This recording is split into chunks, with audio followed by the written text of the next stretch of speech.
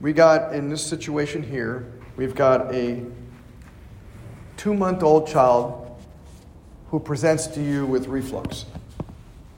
What areas will you most likely adjust? So go to that Menti code thing up there, type in the Menti code, and then start telling me your answers and we'll discuss it. And one of the things that you're going to understand through this class is the extreme importance of your adjustments with these kids. Because as we talked about in lab earlier, what are the 3 things that a baby should be doing totally normally and naturally?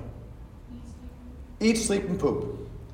Babies should be, this should be a normal, natural thing to eat, sleep, and poop. But what's the number 1, 2, and 3 reasons why we see kids in our practices who are little babies, little newborns, and 3-month-olds and 6-month-olds? What's the number 1 reason why we see these kids? 1, 2, and 3. Because they're having problems eating, pooping, and sleeping. Right? And what does that mean? Neurologically speaking, what does that mean? Where are they stuck? Sympathetics. They're guaranteed stuck in sympathetics. Right? So this is a super important concept that Webster taught us. And I want you to write this down and get this. Listen to this. I know that Gonstead said, find it, fix it, leave it alone. Right? I'm going to give you a corollary to that I think is really important. Listen to this. Don't fix everything you find. Did you hear what I said? Don't fix everything you find. Because let's say with a little baby who comes in with colic and reflux and nursing problems, right? And sleeping problems and irritable. So they're having trouble eating, pooping, and sleeping. If you decide, which isn't bad or wrong, but if you decide, I'll adjust the sacrum, because Dr. Rubin said Logan was great for that, right? So I'll adjust the sacrum, and I'll do atlas, and I'll do cranial work, but I'm also going to adjust T10, and T4, and T1, and L3, and all these other sympathy. What are you doing? You're telling the parasympathetics to turn on, but then you're also telling the sympathetics to turn on, so what are you doing? You're just like doing nothing. And then you wonder, how come the kid isn't getting any better? You're overdoing, you're creating like a tug of war. So Webster used to say, in the beginning, when you first meet a child, top and bottom. Top and bottom. When you first meet them. Later on, when they're doing better, now you start incorporating the sympathetics. In the beginning, top and bottom. So, a lot of response. Good. So, a 2-month-old presents with reflux. What areas would you most likely adjust? So you got thoracics and upper cervical. See, okay. See, this is why we're talking about this, right? Because if a child's got reflux, if a child's got colic, if a child's got constipation, they're stuck in sympathetics. We want to avoid adjusting that, right? Upper cervical, mid-thoracic, right? Palate if allowed by state. That's important. We'll talk about that later. We talk about our cranial. That's true. Sacrum, pelvis, and cervical, parasympathetic areas. This is good, right? This is good. We want to stick with the parasympathetic areas. Coccyx, occiput. I don't know about coccyx, but certainly occiput and sacrum for sure. Yeah. So all these things, these are really good answers. All these things, I want you to really be clear when we're thinking about these kids as to where we're going to start, right? It doesn't mean that they're not subluxated in T4. It doesn't mean that they're not subluxated in L3 or T10 or something, right? But in the early stages, when you first meet them, you're going to temporarily ignore that and just hit the top and bottom. He used to say 90% of all the subluxations that a baby needs to be adjusted in the beginning are top and bottom. What does that mean? That means like occiput or cranium, atlas, axis, sacrum, pelvis. Those are the areas you want to concentrate on. Now, once in a while, you will absolutely come across some kiddo who's completely opposite, right? And even though he's not pooping well, and he's not eating well, and he's not sleeping well, all that kind of stuff, and you adjust those areas, doesn't help, and sometimes you have to go into that area. But I'm telling you, there's few and far between. Most of the time, it's going to be focusing on top and bottom, and like Webster would say, it's like 90%. You're getting 90% of what you're looking for. That's one of my first favorite things that he would say. One of my second favorite things that he would say, he would always say, remember, kids are not little adults.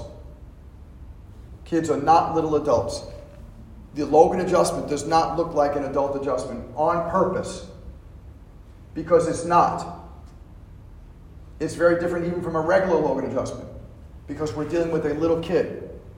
So it's very important for us to understand that you don't take an adult adjustment and make it smaller and call that a pediatric adjustment. Pediatric adjustments are completely different than adult adjustments because their spines and nerve systems are completely different than an adult spine. It's just like saying, oh, a dog adjustment is the same as a cat adjustment. No, it isn't. Dogs and cats, they might both be four-legged animals, but they're completely different spines, and the way their heads and necks and everything is different. And so we have to separate this out, right? We have to separate out. A Gosset adjustment is not the same as a Thompson adjustment. They're both really good, but they're not the same. Well, a pediatric adjustment is also not the same, too. So that was very good. So let's look at the second question here. So what key examination would you perform on a 2-month-old who has colic and reflux? What key examinations would you perform? I gave it away a little bit, but what key examination things would you do? What would you look at? Now, yes, we're probably going to stick with the upper cervicals and the pelvis. Okay, so that's it. You got that one. That's a gimme, right? But there's other things I want you to think about. Other things that we really need to look at to determine what's going on with a little munchkin who's having some tummy issues. How would you know what's going on with their tummy? How would you be able to rate what's going on with their stomach? So atlas, analysis, hip, multi, riding reflexes, those are good reflexes. Primitive reflexes are critical. So a kid who's having colic and reflux problems, what else are they probably having issues with? Nursing. Yeah, it's almost a gimme that if they're already having trouble digesting food, they're probably having trouble intaking it too. Not always, but it's usually they go hand in hand. So and that's the case. What two primitive reflexes should you look at?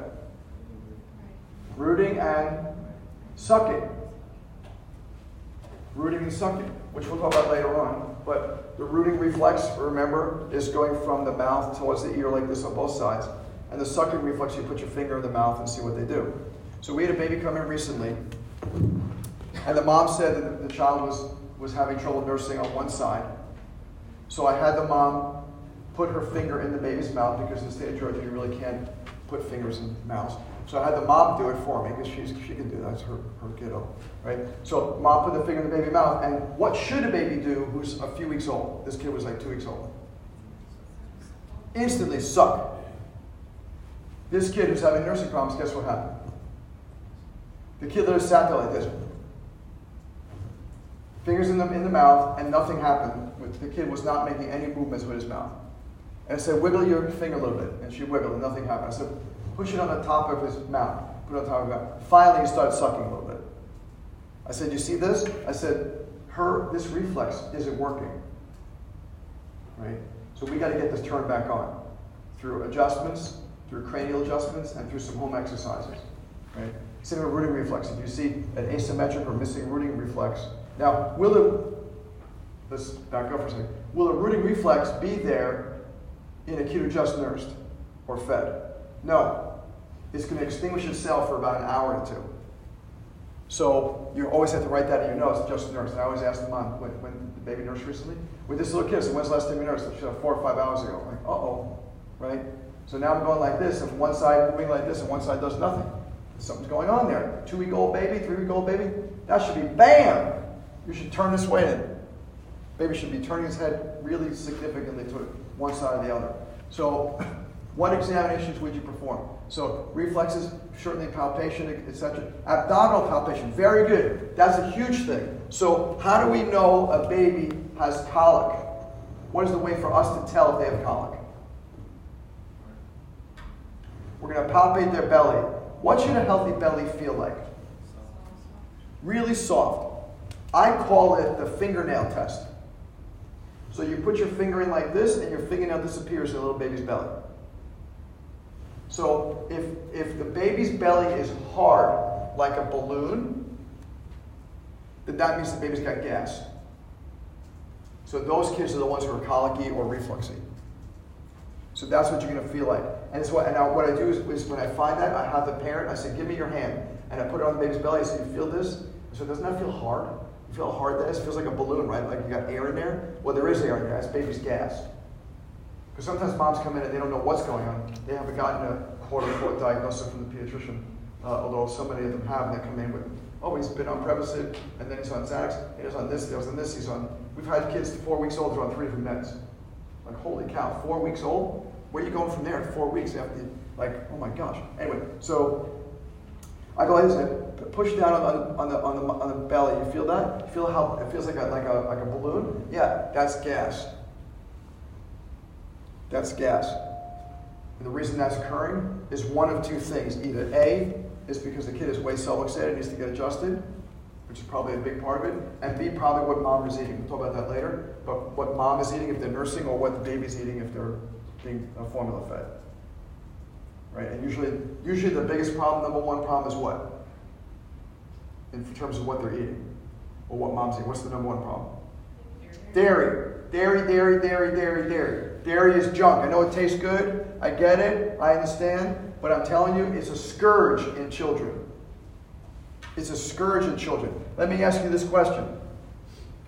Name me another species on the planet that drinks another species' milk. Right? And then, how about this one? Name me another species on the planet that drinks its own milk after infancy. It ain't right. It ain't right. I know it tastes good, right? Everything in moderation. Okay, I get that. But I'm telling you, in so many babies with colic, with reflux, with kids with ear infections, kids with sinus issues, all that kind of stuff, you've got to get rid of dairy with these kids.